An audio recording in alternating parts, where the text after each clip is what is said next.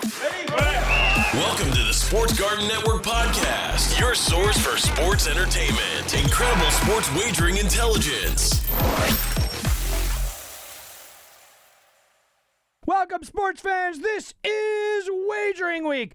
I'm Tom Barton, and that's right, we are Wagering Week. You guys can get in touch with us, 855-4, GARTEN, Facebook and Twitter. It's Sports Garden, GARTEN, hashtag SGN. iTunes, iHeartRadio, any of our fine syndicated affiliates. That's how you hear us. This week, we're going to go over a little bit of the college football news. Of course, we do have some future talk. That is bet to the future and what are the odds. But we have a very special guest. I want to talk about that big Rams-Seattle game this week. So Doc Holliday, host of the Believe in the Rams on the Believe Podcast Network, joining me. Former Rams running back. He does a show with Hall of Famer Isaac Bruce. Tom, what's up, man? How you doing, man? Thanks for having me, man. Absolutely. I have to tell you, I completely undersold this Rams team. I didn't see them in this position, and now maybe I'm overselling them. I think in a wide-open NFC, they're flying under the radar. Top 10 defense, top 10 offense.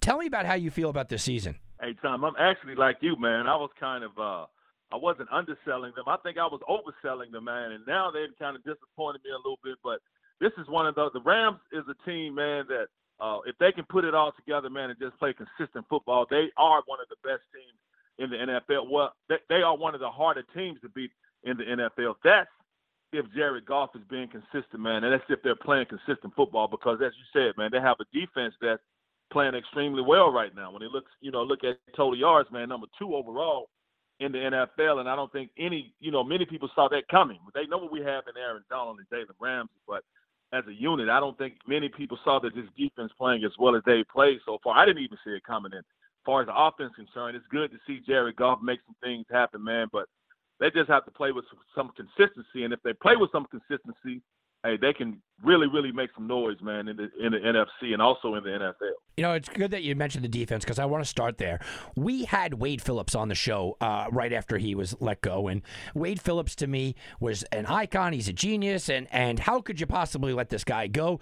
And I knew that they were switching defensive schemes and all of that. Look, you know, it'll fly under the radar because he's not Wade Phillips getting fired. But, I mean, let's talk about the defense here. Aaron Donald, sure, you got one guy up front, and you have Jalen Ramsey who you feel comfortable with.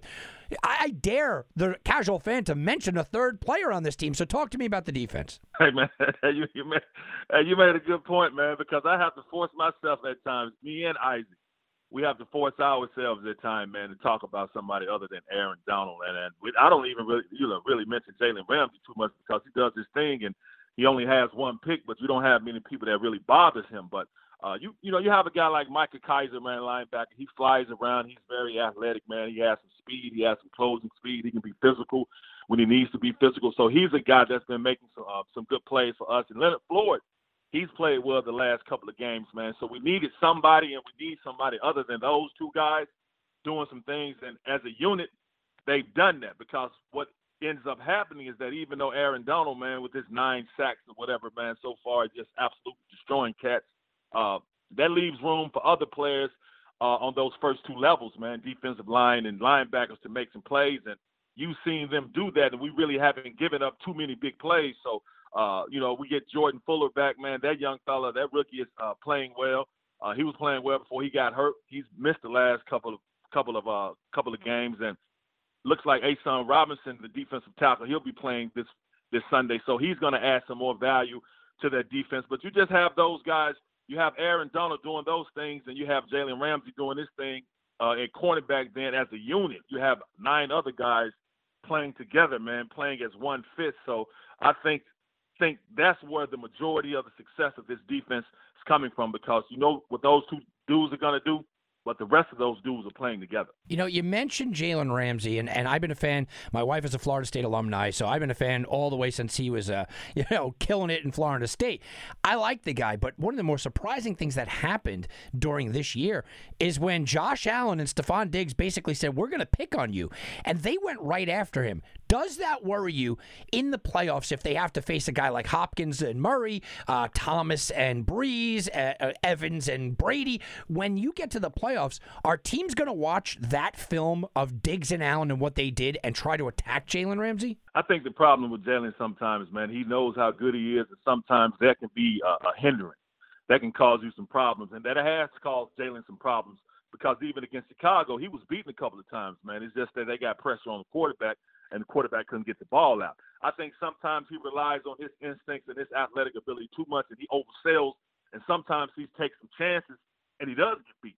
You know, we've seen him get beat a couple of times this year where they actually competed some passes on him, and you brought up what Buffalo was doing. So, you know, when I face a guy like that, man, if I was on the other side playing offense, hey, when I was playing ball, I'm like, it's like I don't really give a damn how good you are, bro. I'm coming at you. I'm gonna make you earn that money. Somebody got to make him earn that money. So when you have somebody like Buffalo and they got Stephon Diggs, because Stephon Diggs is like, look, man, I'm a number one receiver. I don't give a damn who they got covering me, man. I don't care if it's Jalen. I don't care if it's primetime Deion when he was young. Give me the ball. Throw me the ball, man. So because when you do that, you're showing much more faith and trust in your receiver than you are in that cornerback. So yes. It does concern me, but it only concerns me if he plays, try to play too much above himself. He needs to stay within his game. Don't take so many chances and don't be so confident or overconfident in his athletic abilities because sometimes they cause you to get out of position and sometimes it cause you to read things wrong, which he has, and cats get behind him.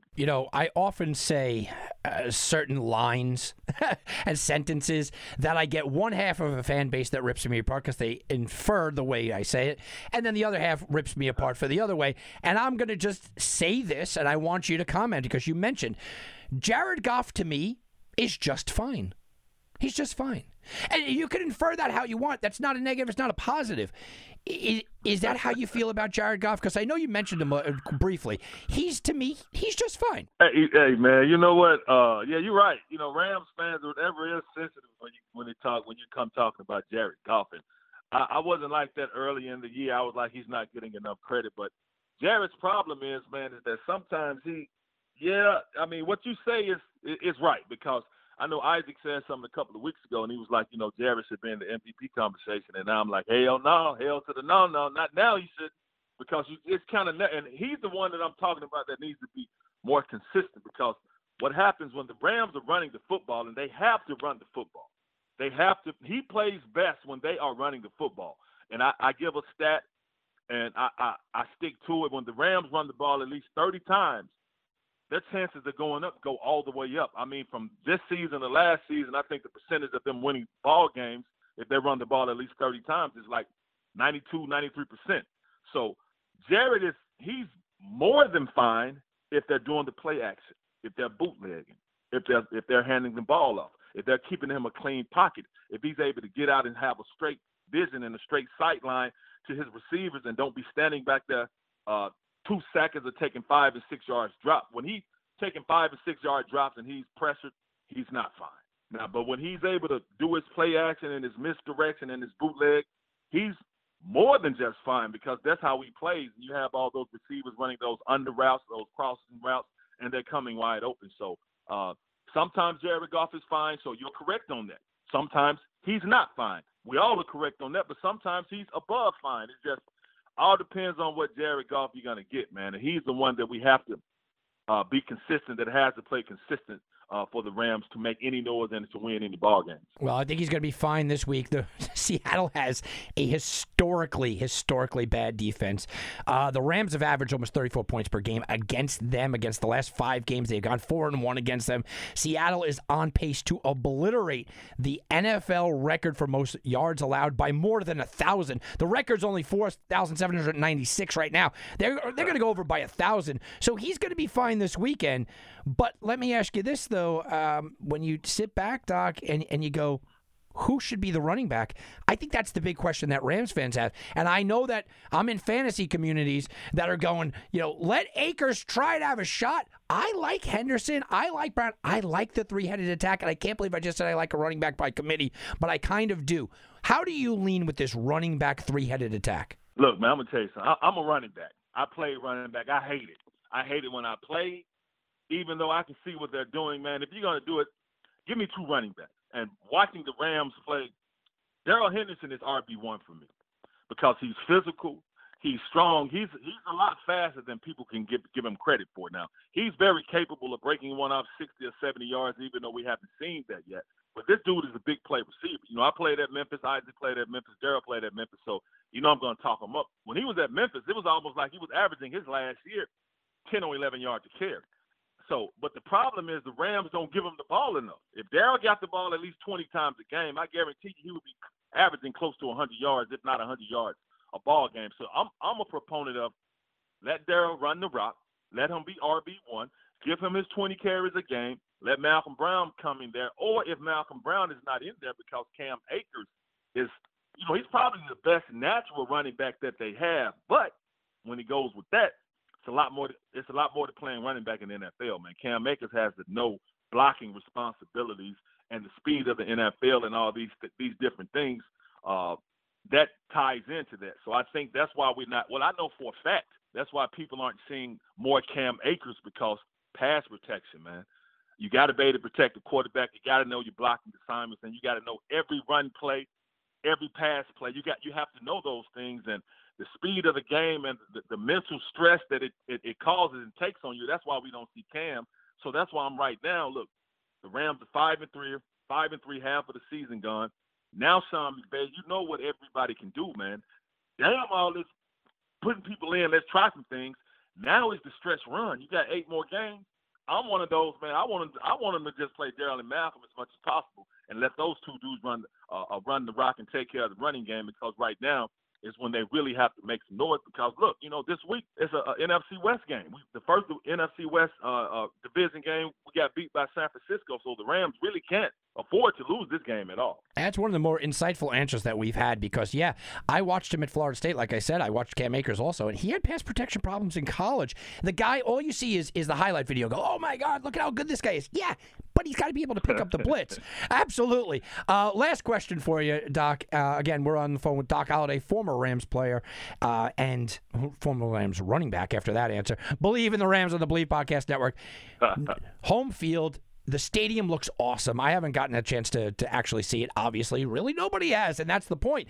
How do you think that this affects them come playoff time with no fans in the stadium? Imposing stadium, no fans. I've heard things like it's eerily quiet. It's actually kind of dreadfully quiet in there because the stadium's so big. What's your take on the home field? I mean, you really don't have it, man, especially when you let's say they face Seattle or whatever. I mean, they don't have far to fly. Neither one of them has far to fly. Now, when you have somebody coming from across country, they have to come to California, maybe from New York or from the coast, from Florida or something. That's a different story. But it's really not a home field advantage because you don't have your fans in there. And I can't even imagine, and we talk about this, man, I can't even imagine playing a football. Well, I take that back. I was going to say I can't imagine playing a football game where it's eerily quiet, but I had to remind myself. Actually, when you're on the football field and you're really, really focused and you're really, really zoomed in and tuned in, you don't hear the fans. Because I never used to hear the fans until like before in between plays. You never really hear if you're really into the game and you're focused, you really don't hear the fans.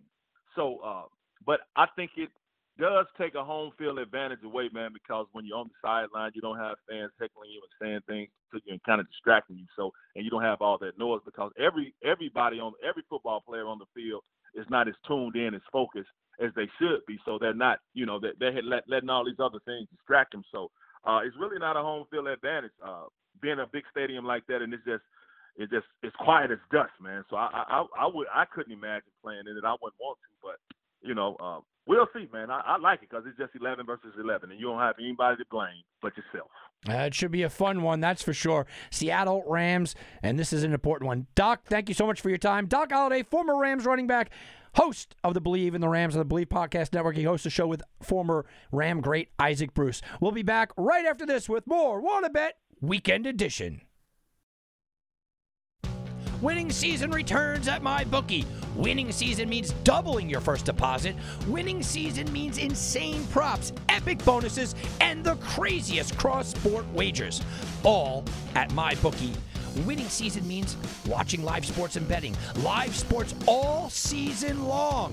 The NFL has returned. That means action-packed Sundays and huge cash prizes. Get in on the action. Use promo code WAGERWEEK and double your first deposit. New players get up to $1,000 in free bet play, designed to add more excitement to the sports you love and the games you bet. Bet with the best this NFL season for your chance to win big. Use the promo code WAGERWEEK and double your first deposit. Your winning season begins today only at MyBookie. This is Doc Holliday, co-host of the Believe in Rams podcast with Pro Football Hall of Famer Isaac Bruce, and you're listening to Wagering Week with my guy, my homie, Tom Barton. And now back to Wagering Week with Tom Barton. I'll bet you $20 I can get you gambling before the end of the day. No way. I'll give you 3-to-1 odds. You're on. What are the odds? What are the odds? Oh, I keep giving you the updates every week, guys. Might as well keep it going because we've had some movement. That is, the NFL odds are tightening. At the top, Russell Wilson still holding on to his lead at plus 125, even after losing to Josh Allen and the Bills. Patrick Mahomes comes storming up. All of a sudden, Patrick Mahomes' numbers starting to look MVP-like. He's at plus 220. Aaron Rodgers is 4-1, sitting at number 3. Josh Allen overtakes the number 4 spot. He was 28-1 last week, but in a head-to-head duel against Russell Wilson goes down to 18-1. Brady, after his terrible performance, back-to-back I should mention, but all in the same week, Brady falls to 33-1. Dalvin Cook, the first non-quarterback, 33-1. Murray, 33-1. Big Ben's 33-1. And Lamar Jackson, trying to do it 2 years in a row, all the way down to 50-1. That is, what are the odds? I keep telling you every single week, guys. Look, Cross, Cook off. Lamar's not coming back from this. Big Ben, I like his numbers. Now he's banged up. I said Brady was the guy, but you can't have 2 bad weeks like that and one on the main stage. I think, look, I'm willing to admit that I'm wrong, and that's one of the things that we do. Brady's done. As far as the MVP conversation, I don't think he could come back from this. No. So Murray is there at 33-1. I mean, I guess if he goes on a crazy Lamar, I can't say that nobody could do it because I watched Lamar do it last year, right about this time, right about week 8, 9, 10 last year. All of a sudden, Lamar just went crazy. Murray could do it at 33-1. I don't love it. I'm holding a ticket for Allen, and I still think that he's not going to get there. 28-1, down to 18-1. Preseason, he was 30-1, and there were some places where you could get 50-1. I just don't think so. Aaron Rodgers is not going to get it. Look, Aaron Rodgers is going to pad his stats this weekend, right? Against Jacksonville. He's going to pad his stats like crazy, but 4-1 is not doing it. It's a 2-man race. This is Wilson or Mahomes. And last year at this time, back before week 10, I said it was Wilson or Lamar. But last week I did tell you I thought Mahomes was going to sneak up and grab this thing. So it's something to keep an eye on for sure. All right, let's talk about some of these NFL games. We're going to go rapid fire and go right through them here. Let's talk Cincinnati and Pittsburgh. Look, Pittsburgh is undefeated. We know that. Joe Burrow scares you, though. Big Ben banged up. The line dropped from 10 down to 7. This is a running game. James Conner's got to have a big game here. And I'm not even talking about Snell and McFarland, who also should be okay. This is a James Conner kind of game. Cincinnati top 3 in the league against stopping the run. There's lots of holes to be had, and they want to just kind of eat the clock here, Pittsburgh does. Get out at home with a win. I think if this was in Cincinnati, I'd be a little nervous. Joe Burrow has covered in every single game but one in his career, which is, look, spanning 9 games, sure. Give me Pittsburgh here to win the game, but I see the line. I see it touchdown or a little over a touchdown. It does make me nervous going up against a guy like Burrow. Washington, Detroit, the reason why this line was kind of in flux and even pulled off the board was we don't know about Stafford. You don't know about Galladay. On the same side, Washington's dealing with a third-string running back. A third-string quarterback. It's going to be running back. I like their running backs, though. Look, I like Gibson. I like McKissick. I like McLaren. Washington's a dangerous team. They're very well coached. They play good defense. They're a dangerous team.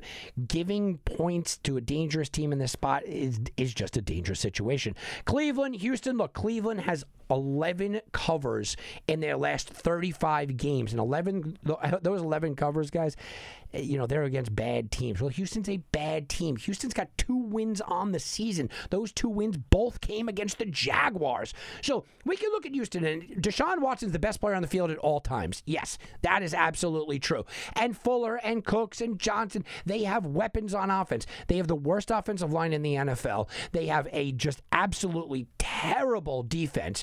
And Cleveland, while flawed, they're just going to run the ball all day. They're 5th overall in rushing offense. Now they get Nick Chubb coming back. Do you believe that Houston can outscore Cleveland's running game? Cleveland's going to run it, shorten the clock. Can Deshaun Watson outscore them? I think Cleveland at home makes a lot of sense. Remember, this line was also pulled up because Baker Mayfield had COVID problems. How much did he practice? How much did you virtually practice? That's something to ask.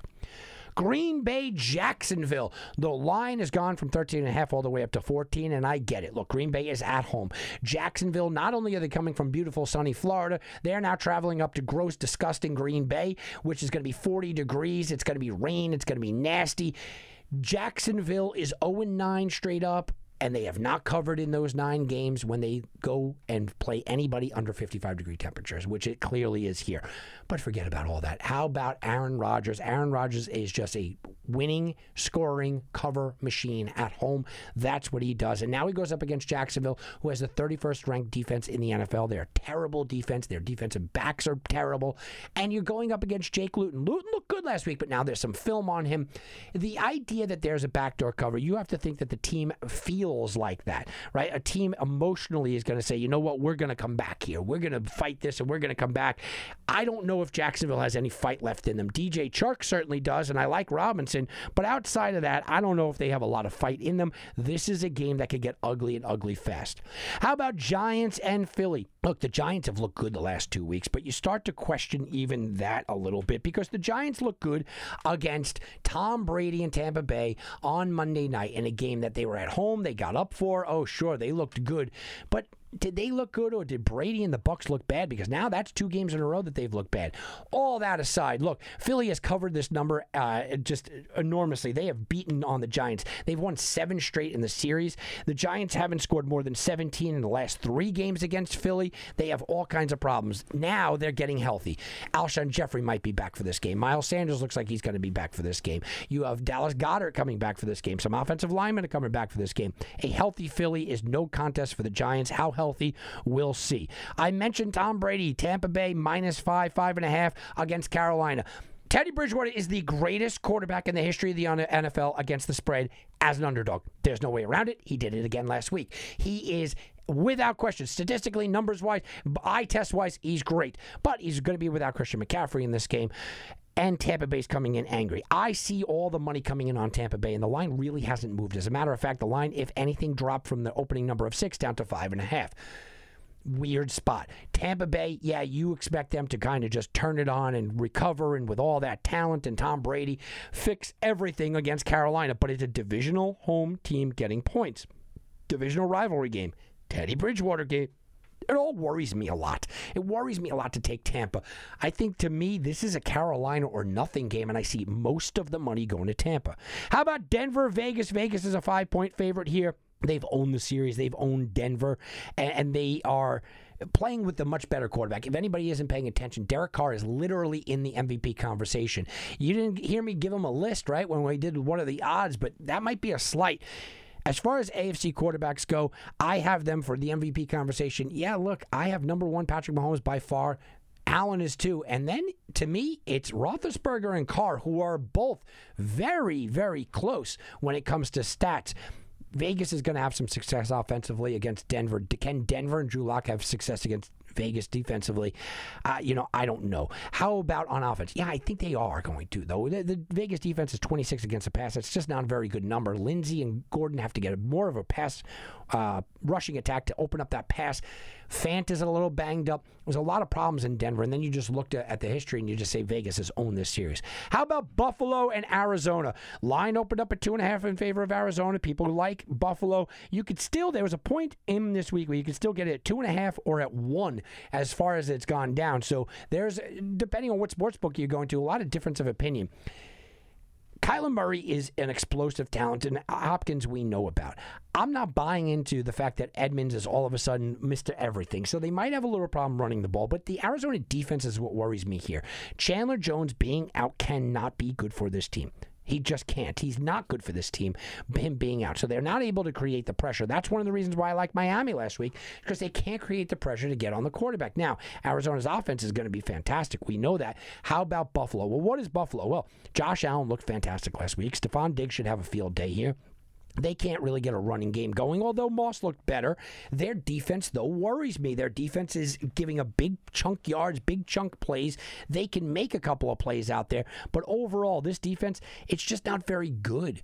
Their defense is in a position where both of these teams should score and score at will. Well, the line opened up at 49.5, the total. It went up to 54, 55, 55.5. I'm seeing it 56.5 in some spots. I see a shootout. I certainly do. I can't take the over now that it's risen all the way up there. At 49.5, I liked it. 56.5, probably going to lay off. New Orleans, San Francisco. New Orleans is riding on high, and they're getting healthy. The line opened up at 6.5, which I thought was a joke. I loved them minus 6.5. Now it's 9.5. Don't like it so much. They're getting healthy. Michael Thomas is back. Sanders is back. And you watched it on the field. Here's the thing, though. I still don't believe that New Orleans defensively can stop anybody. All right, maybe not anybody, because San Francisco is bad offensively. Nick Mullins is still in there, depending on where you want to read. Is he the number 2 or the number 3 quarterback? They're still on the number 2 or number 3 running back. George Kittle isn't coming back anytime soon. You look on the defensive side, Nick Bosa's not coming back anytime soon. And same thing with Sherman. You look at San Francisco and you say, yeah, earlier in the season they were looking good. Now they've given up 37 and 34 in back-to-back weeks. Their defense is crumbling. They're not able to keep teams off the field because their offensive line is not protecting, and they're not running the ball effectively. Now, Brandon Ayuk will be back here. Kenneth Bourne will be back for this game. Yeah, sure. That's great. The reality, though, guys, is that they are just outmatched in New Orleans. And New Orleans is also looking at this game as home field. Remember, only one team gets home field this year. And New Orleans is looking at this and saying, we're either going to have to go up against Brady, we're going to have to go up against Rodgers, we're going to have to go up against Wilson. And we want them to come here. We want them to come here. And I think it's a big advantage. All right, how about Baltimore, New England? This is just a weird game where we might not see any pass. We might not see the forward pass might go away here because we have 2 running quarterbacks that just love to run. We know about Bill Belichick, who's getting 7 points at home in this game in prime time. Oh, circle that. We know about Bill Belichick. He takes away your number 1 weapon. He takes away what you do really well, and he makes you do something that you don't do well. Well, it's pronounced here. Dobbins, Edwards, Ingram, they could run. Lamar Jackson can run. Can he throw the ball? Well, his own wide receiver, Hollywood Brown, questioned if he could throw the ball. His own guy said, I don't know if he could throw the ball. So the question is, can he throw effectively enough to beat New England? I'm not sure. But on the other side, Cam Newton, since his days in Carolina, when his back is against the wall and when he starts to play and his team starts to play poorly, what does he do? He puts the team on his back and he just says, I'm just going to do it myself. Look at against the Jets. Him running it into the end zone is not unusual. He's just going to try to do it himself. Now, New England comes in with a lot of injuries. Even Harris is now down. This is a game that the line, I expect it to be double digits. It's only 7. And you wonder how many people out there are still hanging on to the notion that Bill is the old Bill. Patriots are the old Patriots, and Foxborough is the old Foxborough. It's not the case here. It's in prime time. I have to lean Baltimore. I don't like laying 7 with a team that can't pass, though. All right, how about Miami and the Chargers? Maybe the most fun game of the week. You have Tua, number 5 overall QBR last week against Justin Herbert. Justin Herbert is putting up Patrick Mahomes-type numbers. Patrick Mahomes-type numbers over the first 7 games of his career against Justin Herbert. You have about a 3-yard difference, 1 touchdown and 1 interception. That's what Herbert is. And he's doing this with a really bad coach. He's doing this with no semblance of a running game whatsoever. He's really doing this without a tight end. He's doing this without an offensive line. I mean, Justin Herbert is just out there flinging the ball all over the place. Miami? Well, Miami got by last week because Tua did step up. But in that game, you have to look at it. He doesn't have a running back. He lost Myles Gaskins before the game. He's dealing with guys like Patrick Laird as his starting running back, so they have no semblance of a running game. Miami also lost their number 2 wide receiver in Preston Williams, which I think is a bigger deal than people are making it out to be. So Tua against Herbert, this should be fun. Miami is a 2.5-point favorite. you've seen the visions of the hurricane and the remnants of the hurricane coming in. I'm being told that there's going to be anywhere between 13 and 15 mile per hour wind gusts for this game. That's not that bad, though, guys. Both of these quarterbacks have a big enough arm to cut through that wind. When we talk about problems and we talk about weather, we often talk about nothing but the wind, because you know what? I've talked to a lot of NFL coaches, a lot of NFL quarterbacks, and they all tell me, snow doesn't bother me, rain doesn't bother me, wind does. I don't think 15 mile per hour gusts are enough with these two strong arm guys. And oh, by the way, neither one of these are guys that are going up over the top and dropping it into the bucket or skyscraping it, whatever you want to call that, like Russell Wilson does. They both like the intermediate routes and the short passing game. The line opened up at 47.5 on the total. It's up to 49.5. I think we do see some scoring. The wind gusts are just enough to maybe throw some people off. But the fact that neither one of these teams have a running game. You're talking about Kalen Ballage and Laird is your number one running back against 1-1. That's pathetic. So this is going to be won on the back of Tua or the back of Herbert. That's it. Now, the Chargers, this is a long travel day. Oh, by the way, they got to go all the way from L.A. to Miami. So this makes a lot of sense. All right, let's talk about Monday night, Minnesota, Chicago. The line opened at 2. It's crossed the 0. It's gone to 2.5. And this is my PSA. What the hell are you guys doing? I am not telling you I love the Bears here. By no stretch of the imagination. I am not telling you. But to watch 80-some-odd% of you go out there, flip a line this drastically. Why? Because you've liked what Dalvin Cook has done the last 2 games? Oh, he's cooking, man. Dalvin Cook is crushing it. Yeah, he is. And you just heard the MVP odds. People are loving Dalvin Cook. I get it. Everybody likes it. But let me just tell you what you're going out there and putting your money on. You're going out there and putting your money on Kirk Cousins, who is 0-9 on Monday Night Football, the worst record in the history of Monday Night Football for a starting quarterback. You're going out there and putting your money on Minnesota, who is 0-3 the last 3 times they've taken on Chicago. You're going out there and going up against Minnesota, who in the last 3 games against Chicago have averaged 12 total points. And you're going out there and putting all your eggs in a basket against Dalvin Cook, who has averaged 28 rushing yards against the Bears the last 3 times he's seen them. Why? What happens is the Bears are completely and utterly selling out against Dalvin Cook. They are putting everybody on the line. They are blitzing. They are run blitzing. They are just coming 100% after them. And they are daring Kirk Cousins game after game after game, daring Kirk Cousins to beat them. And guess what? Kirk Cousins is unable to do so. He's not able to beat this team. And he hasn't done it, and he hasn't performed like he can do it. So you guys are running to the ticket window to go flip a line from -2 to the other way. I'm seeing it -3 in some spots. I'm not telling you that this is an easy win or even that you should be on the Bears, but hesitate long and hard to go out there and actually be on Minnesota. That is a problem here. Again, I'll say it for the guys in the cheap seats. Kirk Cousins is 0-9 all-time on Monday night. That's not a fluke, guys. That's with different teams, different scenarios. The guy is just not a big-time player under the lights. Something to pay attention to. Finally, my last thoughts, and I want to, again, thank Doc Holliday, on Seattle and the Rams. Rams are a 1.5-point favorite here at home. You know, I think it's funny that me and Doc completely disagree with where we were and where we are. I was down on this team, and now I feel like they're better than they are. He was up on this team, and he doesn't like what he's seen overall. So that's kind of interesting. What I do know is that Seattle is just absolutely pathetic on defense, and we're going to start to see more of what we watched last week, where they put up 34 points, but a team puts up 44. And we're going to watch Josh Allen type performances because this is the kind of defense that they have. I don't see Seattle just miraculously waking up and being a better defensive team. I do know that the Rams are a good defensive team, and I know that the Rams in this series own this series. I get that. They're just going to score a ton. I look at the 53.5 number shooting up to 55.5, and I'm actually going, you know what? Might be undercutting it here. To me, this is one of those situations where you can play 2 sides and hope for the best. And let me explain. If you play the Rams here, minus the 1.5 and the over, you're basically just betting on the Rams getting their points.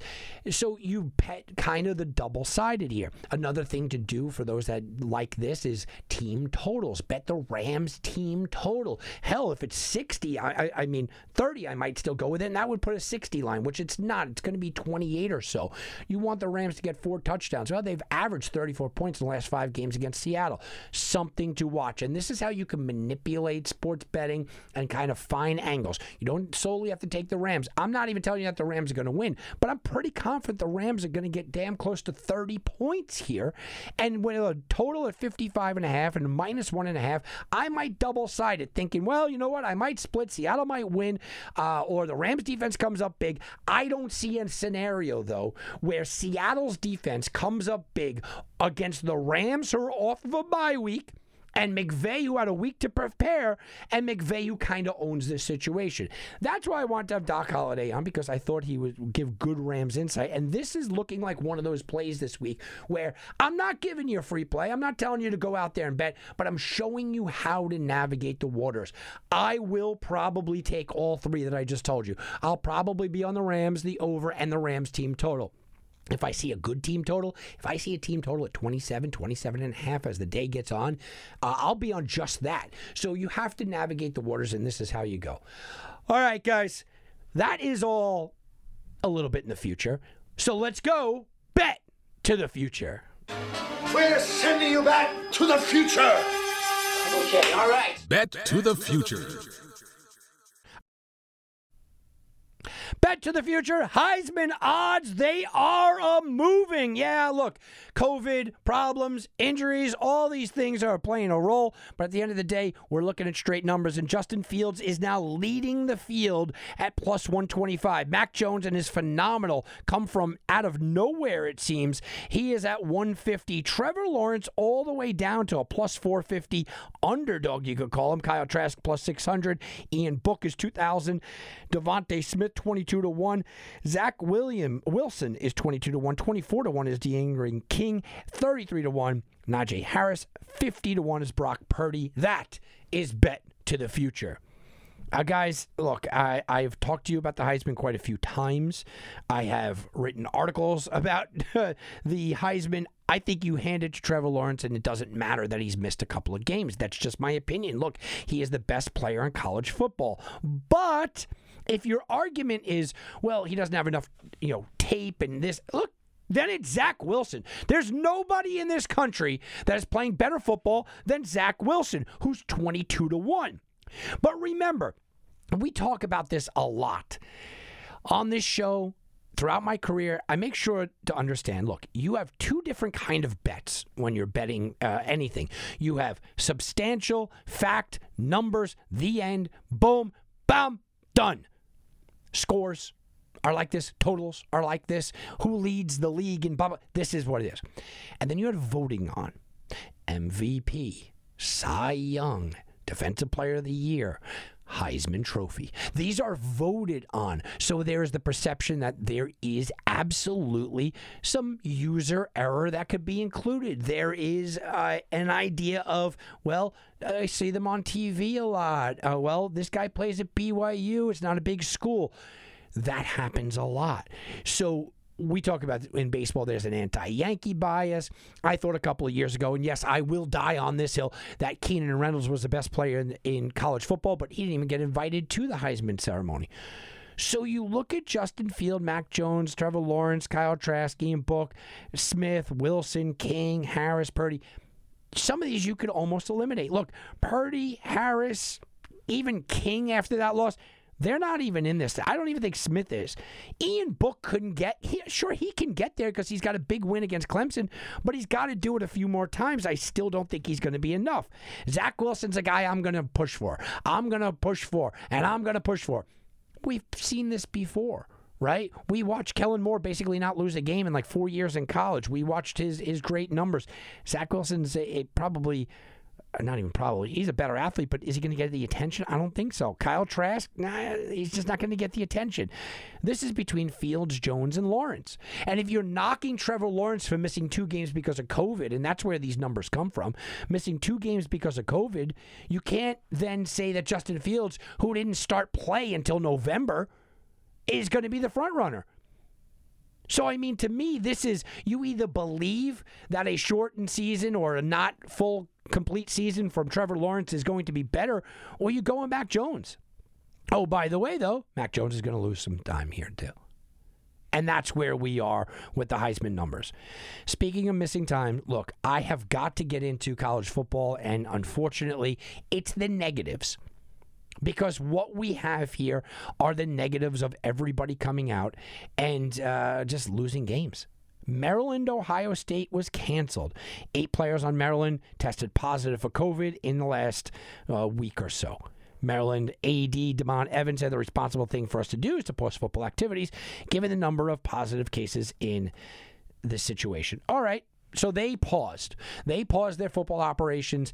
It's a bad blow. We missed out on Ohio State. Another Fields game that will be down, and this is why I'm telling you can't go out there and bet Fields. But there was more. Texas A&M will be unable to play.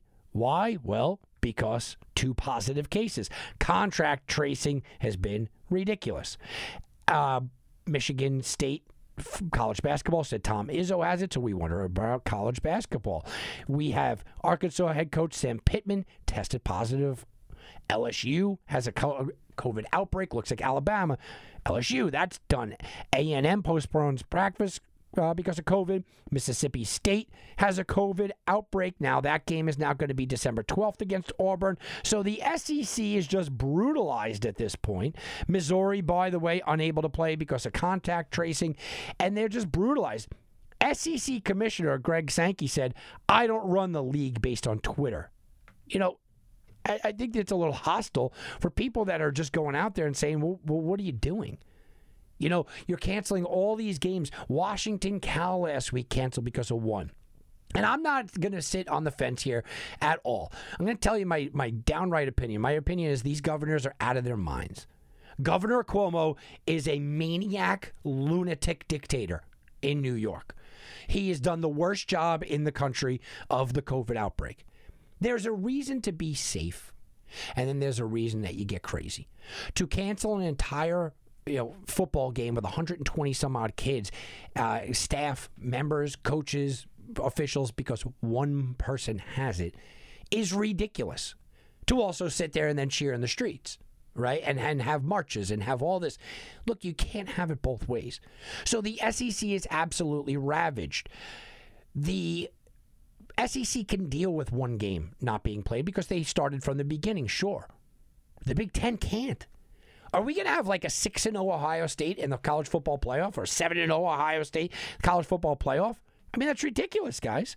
You know, you look at Ohio State, and this is not to just completely drum up all kinds of anti-Ohio State stuff, but we have to. We have to look at Ohio State, and you have to say, okay, look, what games did they have? What games will they have? How much is this going to impact them? I think it impacts them greatly. I think it does. I think you have to look at Ohio State and you have to say, this is rough. This is a rough one.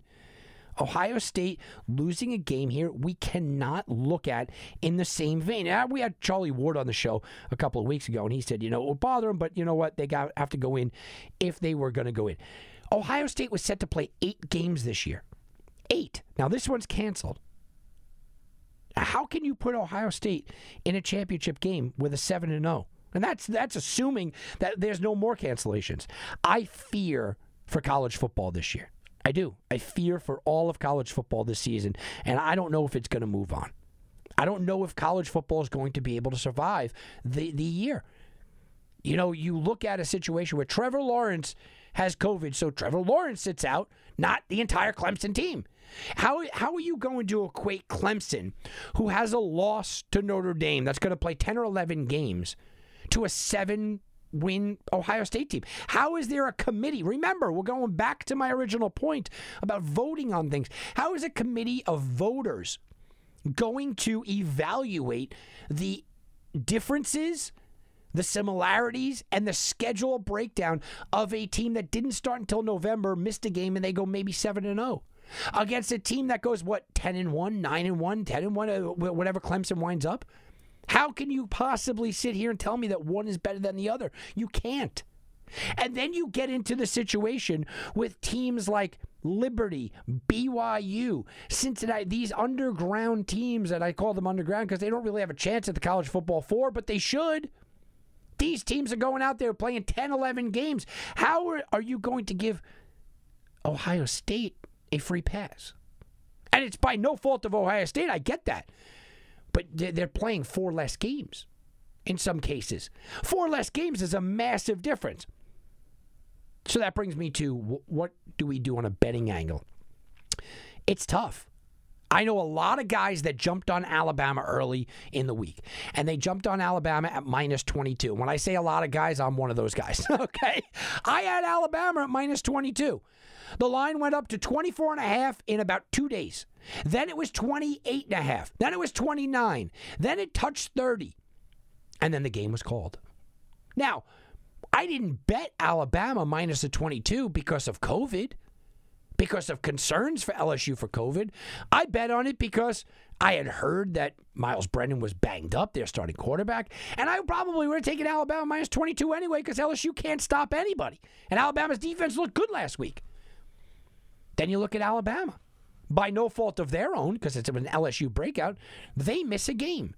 So do we punish Alabama? I keep talking about punishing Ohio State. It's not Ohio State's fault. This is Maryland's fault. It's not Ohio State's fault. So I don't want it to seem like I'm putting the blame on anybody. But from a betting perspective, I'm a little frustrated. I'm frustrated in the situation from a football fan's perspective. And you could sit back and tell me, well, you know, you got to be safe. Got to be safe. There's a difference between being safe, having an outbreak like in Maryland, 7 players or 8 players tested in 7 days. Oh, absolutely, cancel it. Get it. I totally get it. Or in Washington, Cal, 1 person was infected. Or how about the San Francisco 49ers to take it a little step further? Last Thursday night, Kendrick Bourne, a wide receiver, comes down. The entire team tests on Wednesday. On Wednesday, the entire team tests negative. Thursday comes out, Kendrick Bourne, a wide receiver on the San Francisco 49ers, tests positive. That means Kendrick Bourne cannot play. Also, oh, by the way, the offensive lineman that is his roommate can't play. Oh, by the way, he was too close to Deebo Samuel and Brandon Ayuk because he does wide receiver drills with them. So all 4 of them missed the game. They get slaughtered. Okay. The next day, the entire team takes a test.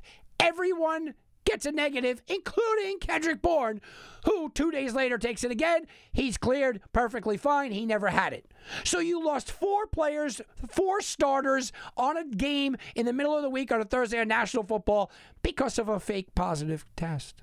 Matthew Stafford's been in COVID protocol 3 times this year. He's never had it. You know, something has to be done with this system. Let's go to a betting angle. I want to highlight a team here, and this is how I'm going to kind of end it off, because we talk about the underground teams, and when you start to get the under-the-radar teams, the teams that nobody's paying attention to, you know, the teams that you look at the top 25 and you go, why is that team in the top 25? Well, you know what? In most cases, they're playing really good football, and you could still make some money on them. Usually, I always say, once the team gets into the top 25, you start to lose some value. But this year, there's more people going, oh, I don't believe in that team, than there is believing. So, you know, you look at a team like Liberty. Yeah, they're in the top 25 at 7-0. Oh, that's pretty cool. You look at a team like Marshall, 6-0. Coastal Carolina is 7-0. BYU is 8-0. Cincinnati is 6-0.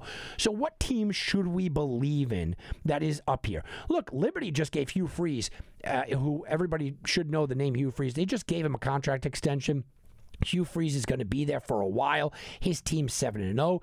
They gave him an extension until 2026.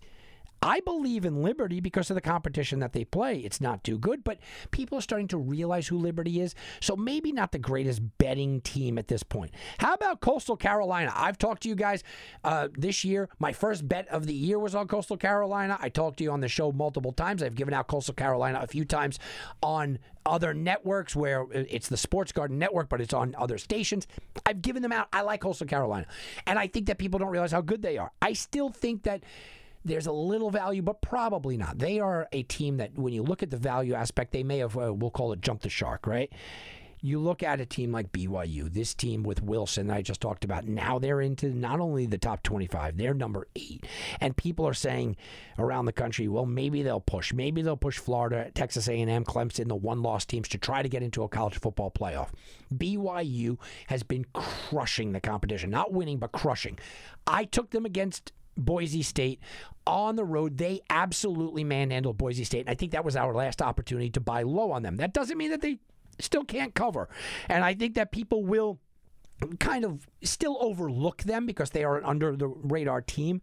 But BYU is a team to pay attention to. And then you look at Cincinnati. And Cincinnati is the team I wanted to highlight. They're number 7 in the country. People are now kind of getting involved with Cincinnati. Okay, wait a minute. They went out there. They beat Houston 38-10. An explosive offensive Houston team was held down. And people are kind of going with the Bearcats and they're saying, all right, we now know that they're good. They're number 7 in the country. But there still could be a buying opportunity because the totals. The Bearcats defense is absolutely for real. The opponents against them this year have scored 20, 10, 7, 13, 10, and 10 points. You might not get a favorable line with Cincinnati this year. You might not get that, but you still might be able to make money on their defense and on the unders. So you're starting to take a look at these under-the-radar teams. Coastal Carolina's against Troy this week. Middle Tennessee is against Marshall. I mentioned Marshall a couple of times. Their defense is absolutely for real as well. Liberty's against Western Carolina. South Alabama's against Louisiana. These are teams where you have to start to pay attention to, and you have to pay attention and you have to say, you know what, I can make money certainly different ways. All right, guys, speaking of COVID, what I'm going to end it off with is Governor Murphy, New Jersey's governor, has adopted a new COVID restriction. That means if you're in the casinos, gaming operations can continue. You can continue to bet in the casinos, but at 10 p.m., there's no food or drink served. So you can still bet, you can still go to the sports book, but you can't get any more beer and you can't get any more hot dogs, you can't get any food or anything. That's kind of the restrictions that Governor Murphy's put out. I'm hearing that Celiac over in Nevada is going to do the same similar thing. So if you're thinking about going to a casino, just know the rules this week. The sports book rules, they've changed.